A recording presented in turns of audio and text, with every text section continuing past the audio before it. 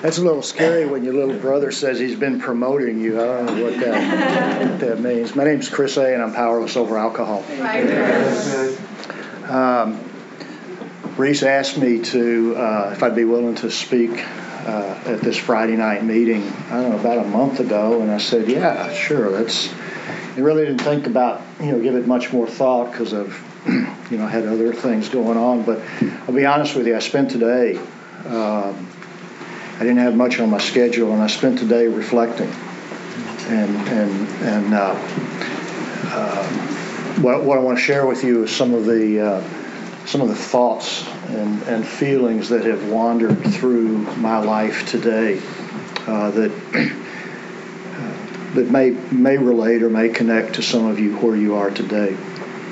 I first walked through that door at noon on Saturday, April the 27th, 1985. So that means a few weeks ago, I celebrated 34 years. I'm 66, so I was 32 years old at the time. I mean, I'm looking around, and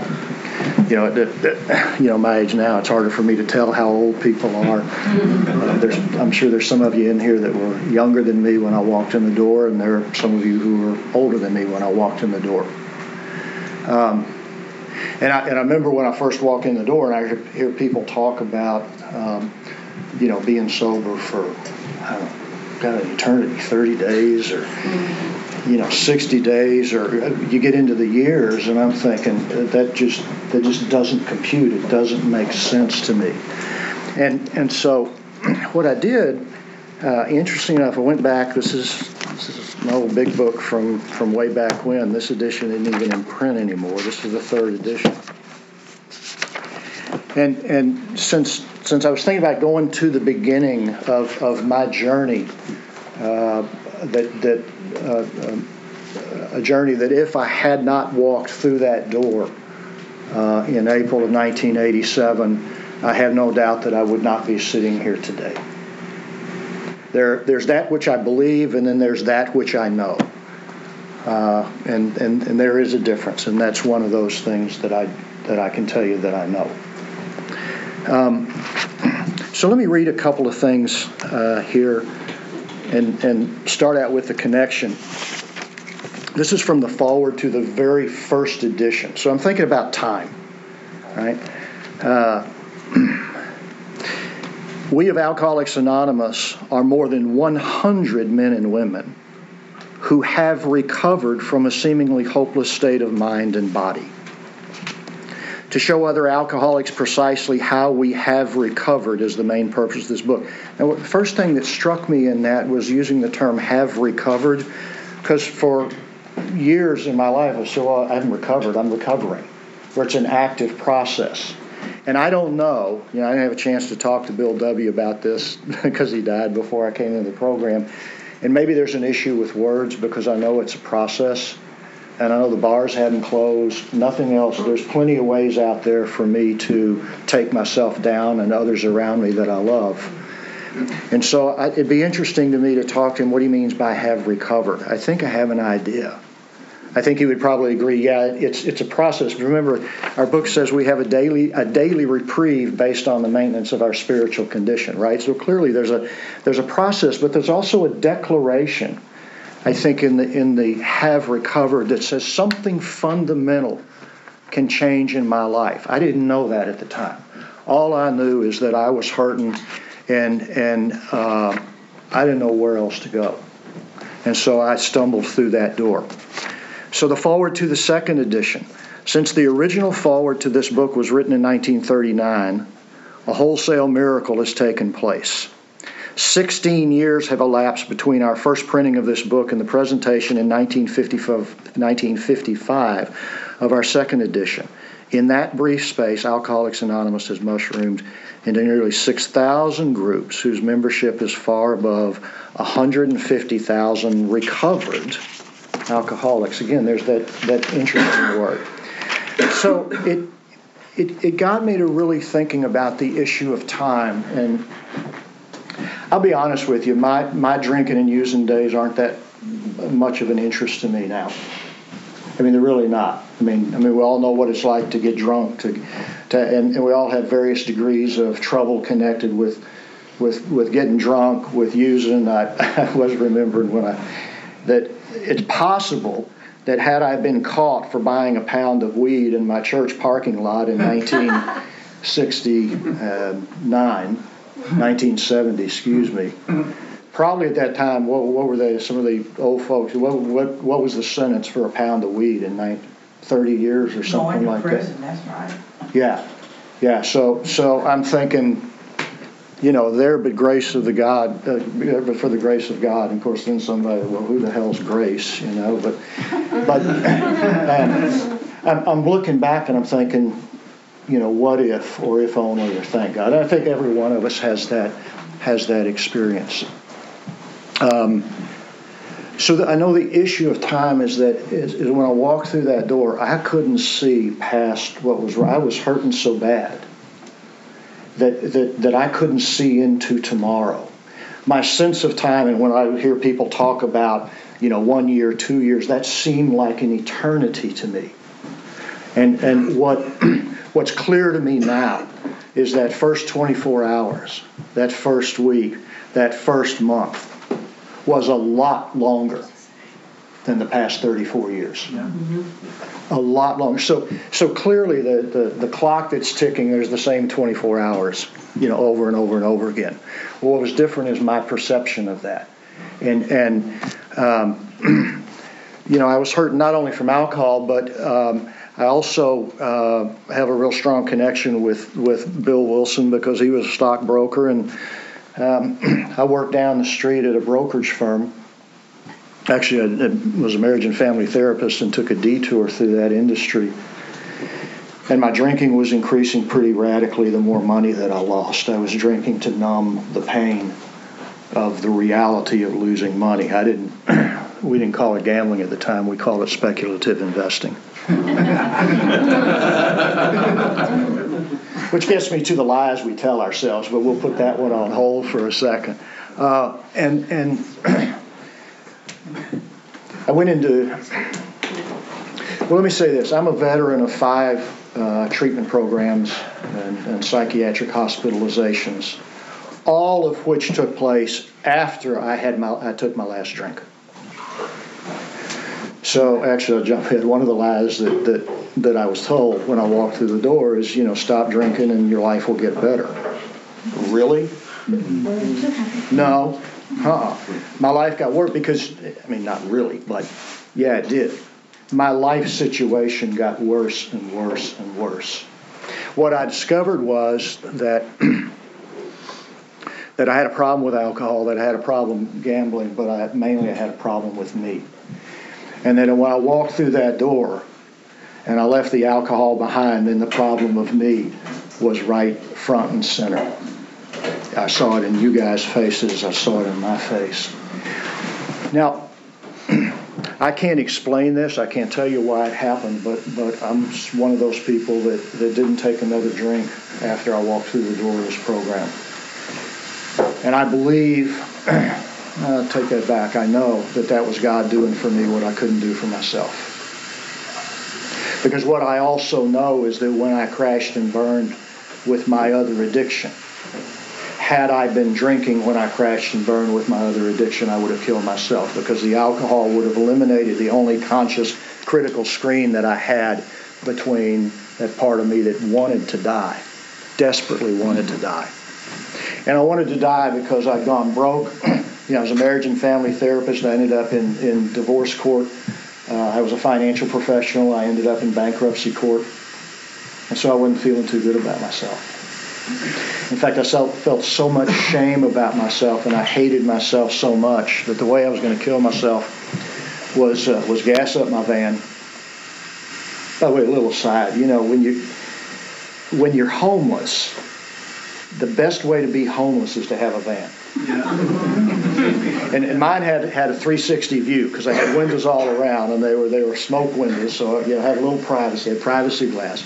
Because the great thing about having a van if you're homeless is you got transportation, you got a place to live, you got a place to crash, You get out of the weather, that sort of thing. So that was my home, and I lived on the streets in Austin for a period of time. And I don't feel the depth of the feelings. I know there's those of you in here who maybe are or have slept on the streets. It's not a fun place to be. Or slept in your car, or maybe you still are, and it's not a fun place to be. In fact, it's really a desperate place to be. So I hated myself so much that I was going to kill myself slow. I was going to drive out into the desert in West Texas and run out of gas, and then I was going to die of thirst in 3 days. I was going to do it slow. That's how much I hated myself. What I know is when I crashed and burned with that particular bottom. And by the way, I told somebody in the program once, I said, man, I hit rock bottom. And she said, no, you haven't. I said, what do you mean? Yes, I have. She said, no, you haven't. I said, why is that? I hear people say they've hit rock bottom all the time. She said, well, because you're still alive. One of the many lessons, we talk about sharing our experience, strength, and hope. So my experience in these rooms, starting with this room and traveling around to different rooms around the country where my life took me, is that if I listened, then I would learn. If I listened to other people share their experience in their life, if I listened to other people share the strength that they had that came from that experience that they had been willing to sit with instead of run from. Because as an addict, the last place I want to be is where I am, and the last person I want to be there with is myself, even though it's a very isolating place to be. So she said, no, you haven't hit rock bottom because you're still alive. However low you've gone, you can go lower. My brother Reese and I have a brother who hit rock bottom. He died of his heroin addiction in 2002. So I'm a family member of an addict. I come from an alcoholic family. Whether I have a predisposition for that, I don't know. You know what I also don't know after 34 years? Every now and then I think, I wonder if I could take a drink now and stop at just one. Well, there's a lot of other things that I do that I don't stop at one. But today I don't want to place that bet. Maybe I could. But I have no interest in giving away what I have today, simply for a glass of wine or whatever it happens to be, because I know that I wouldn't stop there. I'm an addict. So this whole notion of time is an interesting phenomenon, because when I walk through this door, where I was stuck is in the present moment, but in a terrible place of despair, hopeless. I saw no way out. I kept doing the same thing over and over again. I don't even know if I was Actually, there was a point where I do the same thing over and over again, expecting different results. But then there was a point where that shifted. And I did the same thing over and over again, knowing that there wouldn't be a different result. And it's at that point as if the veil of delusion and denial came crashing down, and I saw it for what it really was. And what I know now, what some people helped me learn, is that's that fork in the road where I either would kill myself or I'd get well. Well, what happened for me is that I met people, both through the program and outside of the program. I met people who were godsends to me. I think of this room for me as a lifeboat, and everyone in here is a life preserver. Because I was drowning when I walked through the door, and there were people who would say, I know you don't like yourself, but I do, so hang on to that. I know you don't want to live, but I want you to live, so hang on to that. I know you hate yourself, but I don't, but hang on to that. And so, in terms of time, when I walked through the door, I believe this seat was up against that wall. Anybody been around long enough in this room to remember that? Maybe it moves around. I don't know. I don't know how long it's been in this place. But it was against that wall. I'd go to 2 meetings a day here. Sometimes I go out to Westlake Hills to the upper class meetings. To the penthouse group. And But one of the things that I also learned is this. I listened, we read, I met with people. I went out to the meetings after the meeting because I was starving, and I wanted to soak up everything that I could because I was that desperate. What was pointed out to me was that, and it was read earlier, that in how it works, in the very first paragraph, 3 times in our very first paragraph of how it works, it says, constitutionally incapable of being honest with themselves, demands rigorous honesty, the capacity to be honest. So 3 times in our very first paragraph that we read at every meeting has to do with the word honesty. I'm thinking, well, that's interesting. There must be the emphasis on honesty to counter what? The lies in me. Now, I'd lie to others, but the one that I would lie to the most is myself. I kept telling myself, tomorrow will be different. Tomorrow will be different. Next time will be, as I told you, until the day where I realized, and I finally got honest and admitted to myself that tomorrow is not going to be different. And again, I talk about, I ran into that moment where that's a horrible place to be, and yet it's the place where it's that fork in the road where, again, we either decide to be well or we decide to die. At least it was for me. And I'm telling you, strictly by the grace of God, I was carried through this door. I've been carried through my life for the last 34 years. That I know. And I was carried to a group in Dallas, and I met the equivalent of Dr. Silkworth for AAs in the field of gambling, and I ended up in Baltimore. Now, one of the other the incredible, we talk about the book, the history, the traditions, the steps, but what keeps all that going is we are a fellowship. We're a fellowship, which means we're here together. So when I was reflecting on my last 34 years, the last 34 years of my life, I reflected on the people in my life, all the people sitting in this room, many of whom I don't even remember, but I might recognize their faces. I reflect on people who've been a significant part of my life. When I got to Baltimore, I was in a psychiatric hospital up there. I had no money and no insurance, and they were kicking people out right and left, and I'm looking around thinking, when are they coming for me? And they never did. My roommate was a man, hadn't thought about him in quite a few years. My roommate was a man who, under the influence, was responsible as the engineer of a train, running into a passenger train, killing 18 people and wounding 56 people. I've been with other alcoholics and addicts who carry the burden in their life of the death of others in the midst. And I remember he and I would sit on the floor in this locked unit of a psychiatric hospital, and we would cry. And I thought I had problems. So inevitably what happened was one of the gifts of being with you all in this room is in the midst of being completely self-centered, self-absorbed, being the worst low-life piece of you-know-what in the world, which actually is rather grandiose. If you think about it. That was good. It's kind of arrogant, grandiose, kind of like G-O-D with a little, I'm not the greatest, I'm the worst.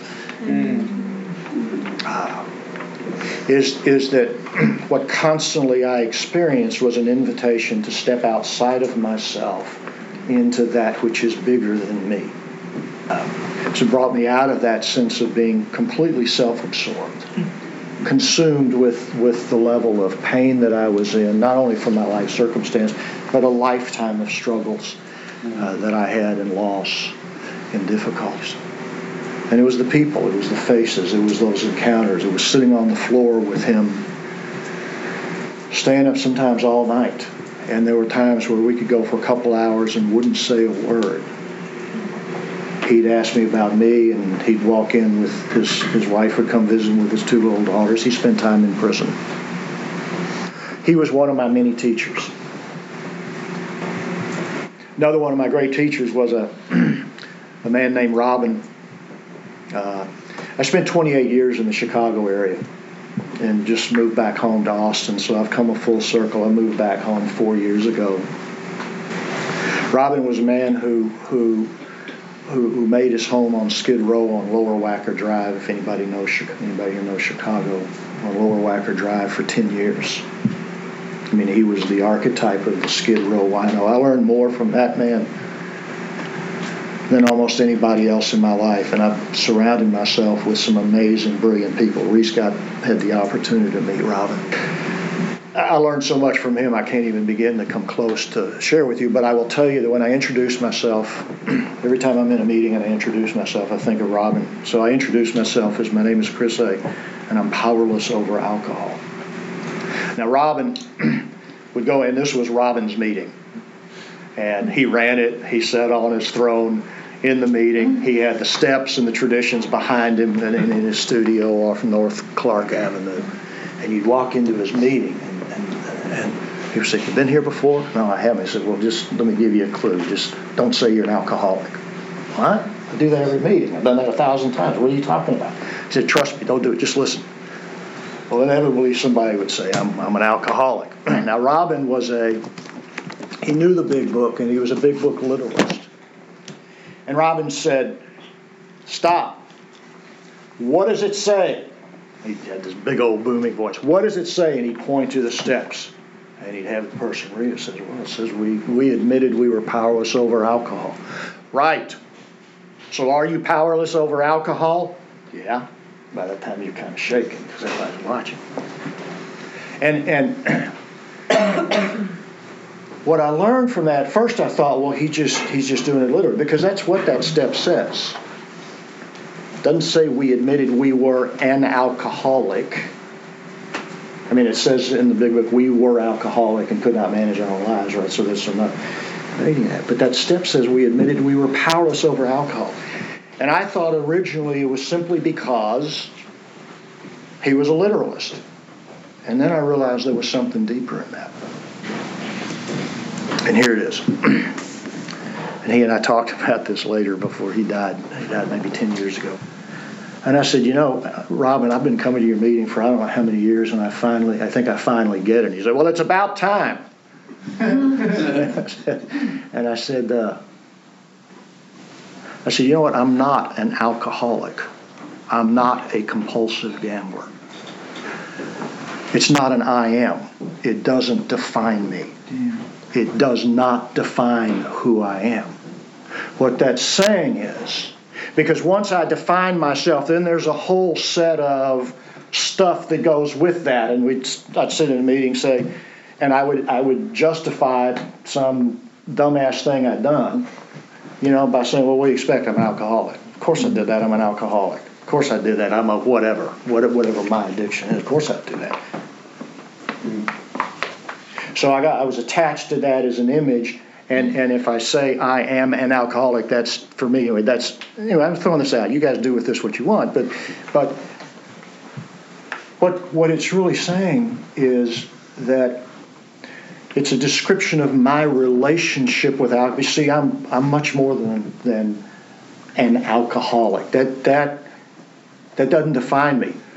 What it does help me understand is that I have a pathological relationship with alcohol that I can't predict. If I take a drink, I can't predict where it's going to end. That's what it says. So I have a pathological relationship with that. I have a pathological relationship with gambling and anything else that I do once and want to do a whole lot more than once. And that made sense to me. I may still say I'm an alcoholic, but I understand what that means in a different way today. So I'll share that. That was simply, it's nothing new for me. It's simply something that was shared. And to me, it seemed like it was one of those things that was hidden in plain sight. So this whole piece of honesty that we talk about, that's mentioned 3 times. Why? Is because not only am I telling lies when I walk through the door, but I'm living lies. And I'm living lies in ways that I don't even know I'm living lies. So am I really lying to myself? Well, there's, what I was taught was there's lots of different lies. There's my deliberate, willful, conscious attempt to bullshit you, to tell you something that's not true. Right? That's kind of the first level. But that's not the best lie. The best lie is the one that's 98% true. Like everything I'm telling you is absolutely true. I'm just leaving out one piece that if you knew that piece, it would alter the whole landscape.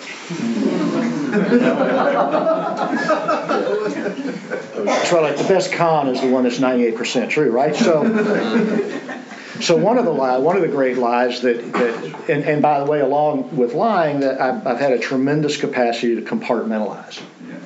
So I walk into this room and I'd hear somebody say, "You can do anything you want to in life except take a drink." Well, a gambler, and he says, "Hallelujah." I just got the Bill W. seal of approval. So what's the problem here?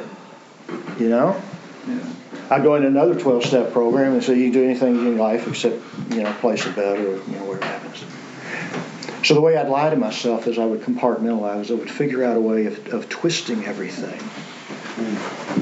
in order for me to still be in charge. So I made a decision to turn my will and my life over to the care of God as I understood God. And isn't that beautiful in here? It's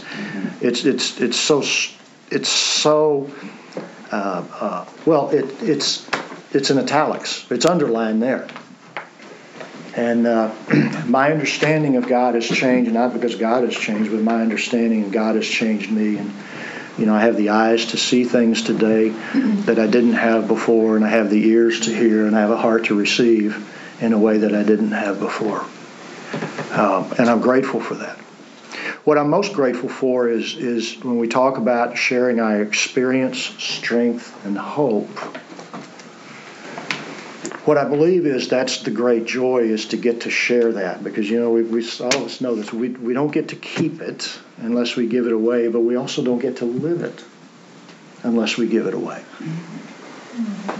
I don't want to run from anything in my life anymore. I can't. I got I got a partial knee replacement on both sides. I got a bad back. So I can't run like I used to. But even if I could, I don't want to. That was not true when I walked through the door. I was running from everything, from everybody, from everything. And mostly I was living into the lie that tomorrow would be different. Because once I would think that tomorrow would be different, see, here's the key. Once I would just sit here, and by the way, I could get really high sitting in this room thinking about being in recovery. I'd hear people talk about what it was like. I'd get in my head, I would create the image of me being in recovery, and everything would be great. The money would be flowing in, marriage would be happy, kids would be happy, the birds would be singing, and I'd be feeling great. And I'd walk out the door right smack dab into reality, and I'd crash and burn again. And I would be on that merry-go-round. It's not in this, but in the next version of the big book, there's one of the stories in there. I can't remember which one it is, but he or she says, above all things, I had to let go of my fantasy world. Mm-hmm. I lived it. Future tripping is like a small slice of that. I'm talking about I moved from an address lock, stock, and barrel, from a place in reality to an address in fantasy world. And the place that was best for me to do that was sitting here in one of these chairs. What I realized is that a percentage of the good feeling that I had was real. Why? Because I was sitting in a place that was safe.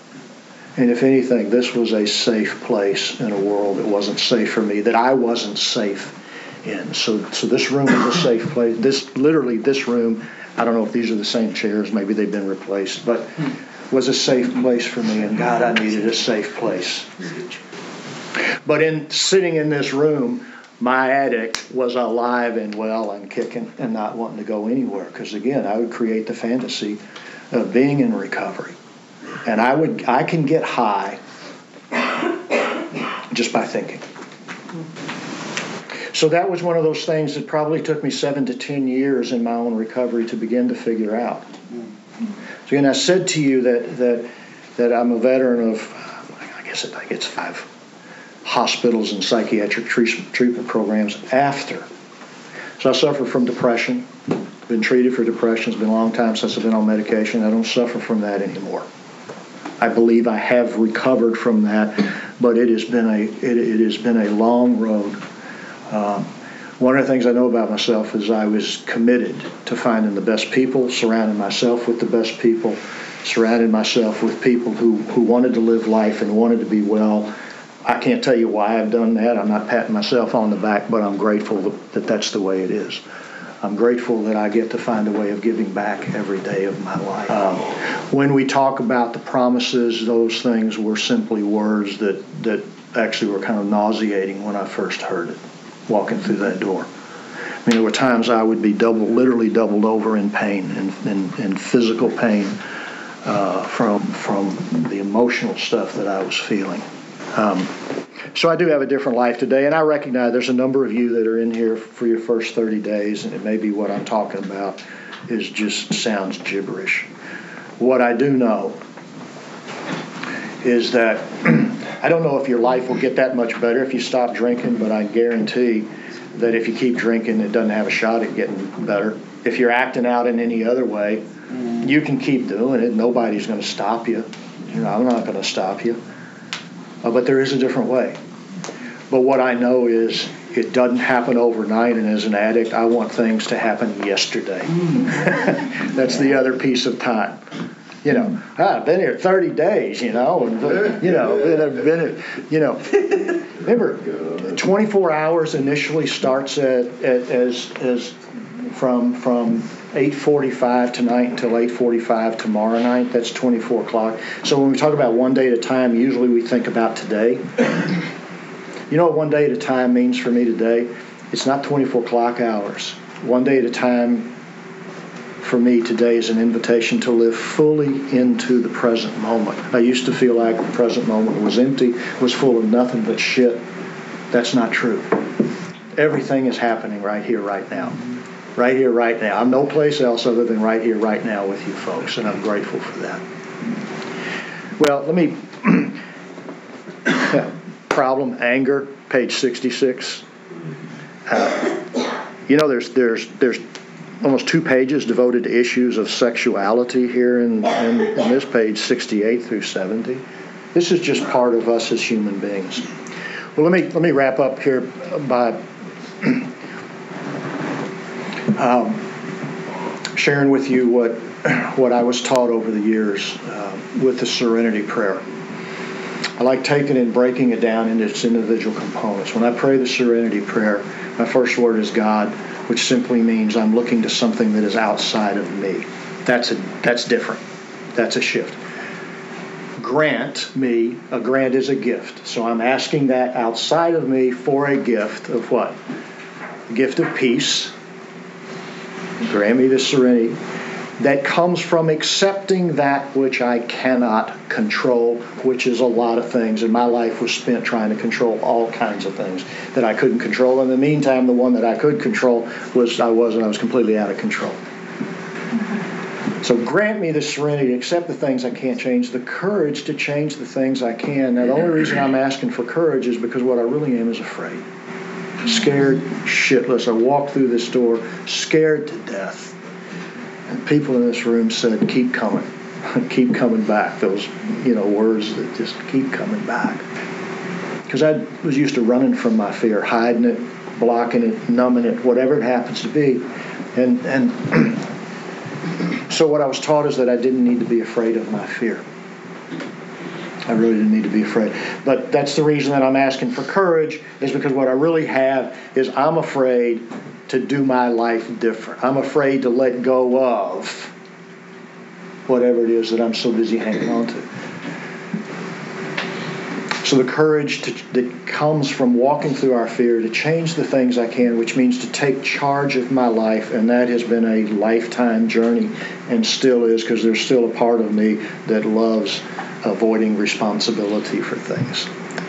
And then the third part, the wisdom to know the difference. I'm asking for wisdom because what I'm really saying is I'm not real smart when it comes to my ability to discern what I can control and what I can't control. I get those confused, so I need to discern that. And you know where that discernment comes from? Comes from sitting in here, listening to you all, listening to other people in my life. I spent a while in a monastery in Bardstown, Kentucky in the early 1990s, and I'd go to AA meetings with two of the monks.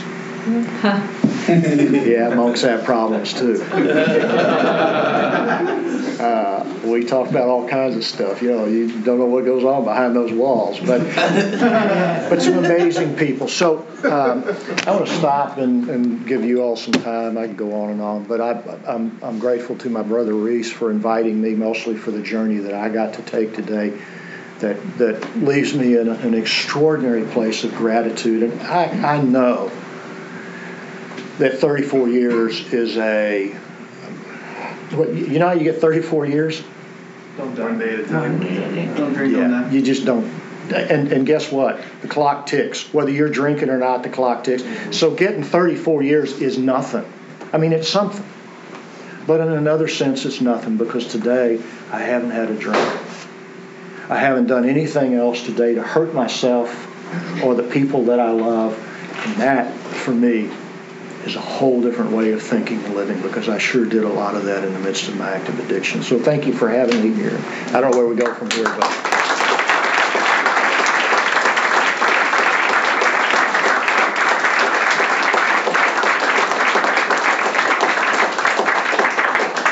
So do you want to answer questions? You want to field some questions? Yeah. Anybody Sure. got a question? If anybody's got a question, or if anybody has something that they want to share about themselves or their own experience, then... How old were you when you sobered up? 32. 32. Yeah. Did you already have your degree in therapy before you came in here? I did. Would you maybe talk a little bit about that trajectory of like how it has affected your life as a therapist? Yeah. I'm grateful today for the price that I had to pay to get to where I am, because without that, I wouldn't know what I know, and I wouldn't have the freedom to sit with somebody who wants to kill themselves and not be afraid. Mm-hmm. You know, think about it, there's an incredible power in simply giving ourselves to be a fallible. You know, we get here by getting it wrong. Mm-hmm. We really do. There's an incredible power in the world where there's so much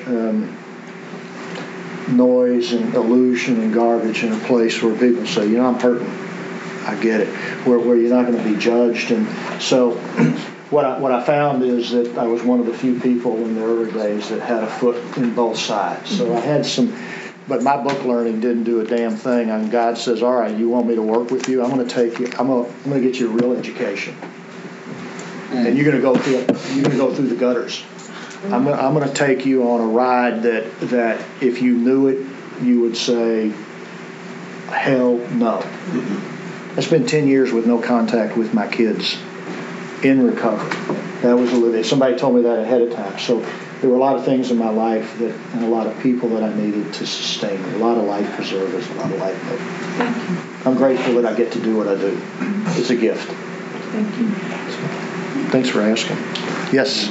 Yeah, alcoholic. Hey, thanks for telling your story. I appreciate your honesty. I found out today that a friend of mine that I had grown up with has passed. And I was doing a lot of reflecting today.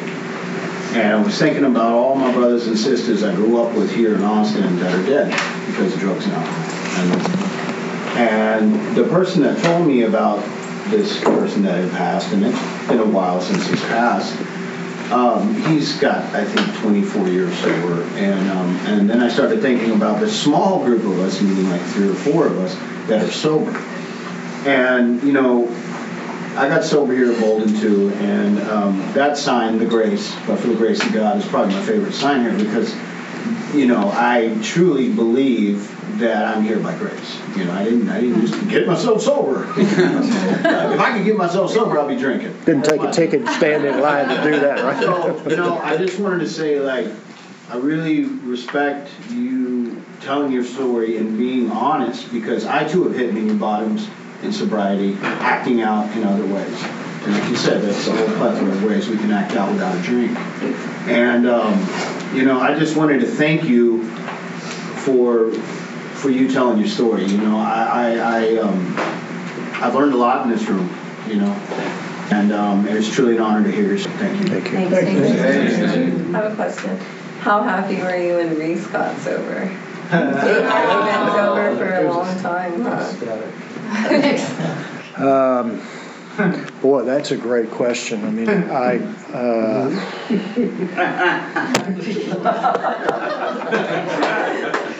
On the spot.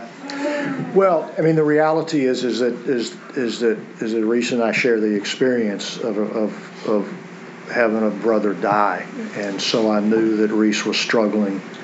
By the way, Reese was one of my life preservers up in Chicago. He's probably using it at the time, but that, God uses us in spite of ourselves. That's right. You were sober up there? Really?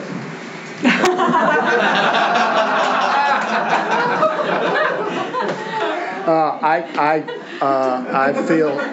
feel an incredible amount of joy that I have a brother who is committed to his own health and is committed to this place. And when I was up in Chicago and I heard he was going to Bolden, I thought that's pretty awesome. But our other brother was 3 years or 2 years sober before he went back to using also. But I'm deeply in love with my brother Reese, and I've never felt closer to him than I do today in my life. I think he's an extraordinary man, and some of you have been around know that. Yes. And has one of the most beautiful hearts and spirits that I know of, and he's somebody that I look up to and that I.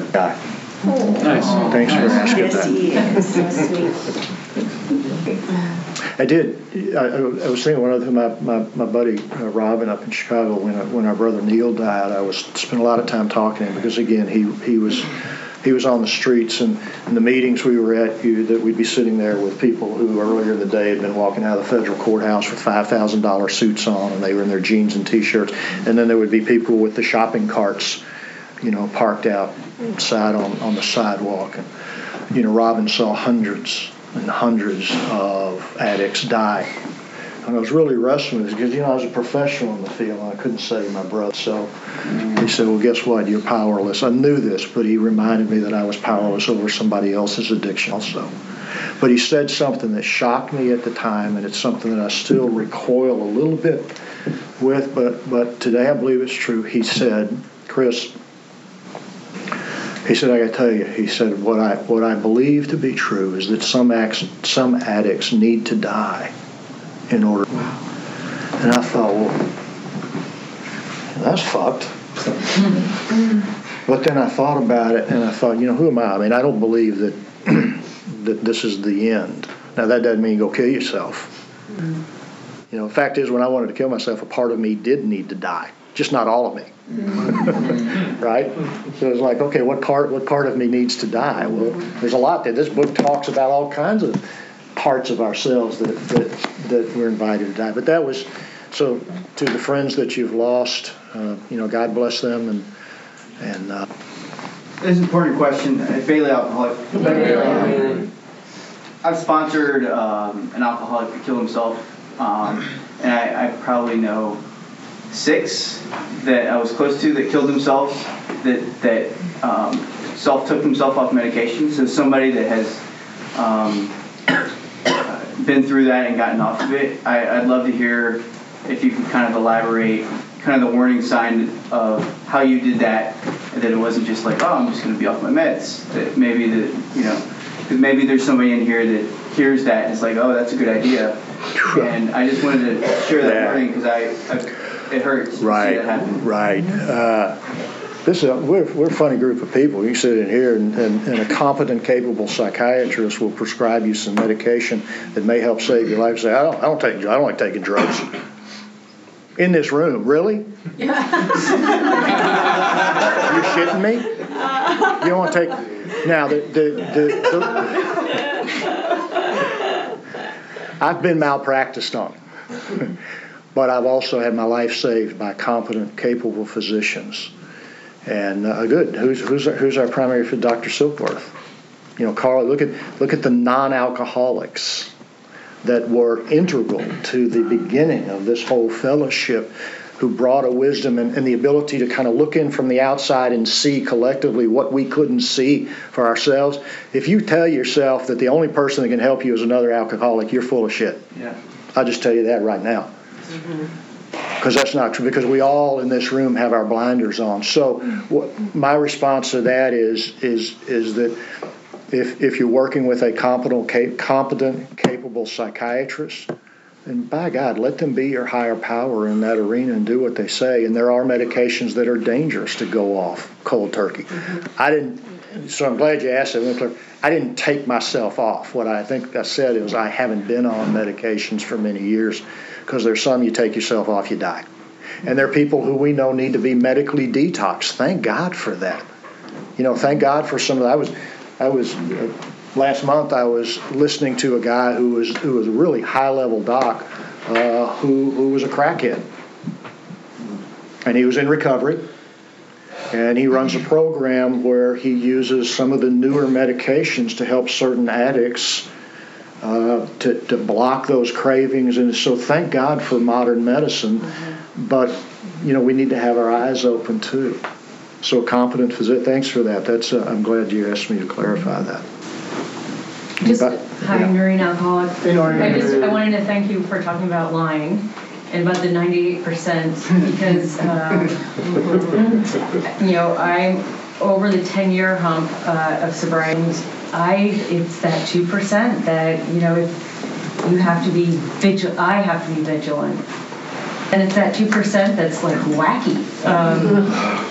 And, you know, that's why on a daily basis I have truly going on. But, you know, I just appreciated that piece. The whole message has been great, but that certainly is a piece for me as the years go on, just because I'm not lying to myself, because I'm really good at it. Well, I think we're sitting in a room full of scholars. Everyone in here. I mean, everyone in here has a PhD in bullshit. I mean, we've elevated lying to an art form. Yeah. I mean, really. I mean, and I think that's why, again, I hadn't noticed it until I looked back 3 times in the very first paragraph. Again, think about that. We read it every single meeting. Well, there must be something significant in that, right? Thanks. I have one. Yes. I'm non-alcoholic. How has gratitude, which I'm sure you practice, affected the quality of your sobriety? I think gratitude is a function. That's a great question. I feel like gratitude is a function of sobriety. It's not separate from it. It's part of it. And I think my gratitude comes from being in a place where I can turn around and look back. It takes a long time to get there. Turn around and look back and look at where I was and where I am today, and to actually say it's okay. Mm-hmm. Everything that I went through, I had to go through everything that I went through in order to be where I am today. And if I hadn't gone through that, I wouldn't be who I am and where I am today. So I wouldn't change one bit of it. Now, there was a time where I lived in a lot of remorse for the past. So my gratitude is, thank God that I always had a sense of a loving God who was carrying me through, even though that loving God and I had some words at times. So, but that's a great question. So I think gratitude is I don't think it's something we work toward. Although I think it's something that I need to practice if I'm living in maybe pessimism, or if I'm living out of that victim place, which we really didn't talk about, but I was an expert at that. If we live out of that victim place, then maybe sometimes we have to, fake it till we make it, or actually practice gratitude until it becomes a part of our life. So I think it's one of the gifts that comes from simply continuing. Does that make sense? Total sense. Thank you so much. Great question. Yeah, but you got any questions?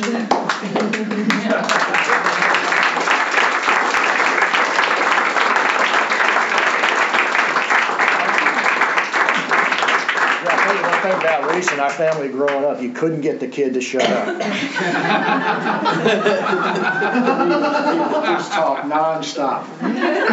Yeah, I couldn't get a word in edgewise. Yeah, so I was sober in Chicago, and in that stint of sobriety, I came to Austin, and you said, "Hey, go check out Bolden." So I came here, I think in '88, and so in 2011, when I was sitting in Polvo's parking lot, the light bulb went off, and Bolden popped into my head. So yeah. So thanks everybody for being here. I give out chips at Bolden.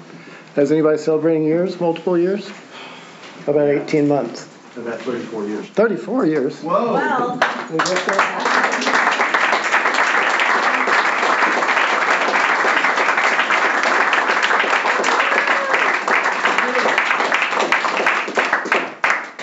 Do they even go up that high? Three X's, an I, and a no, V. now you can start drinking again. Yes. That's really not.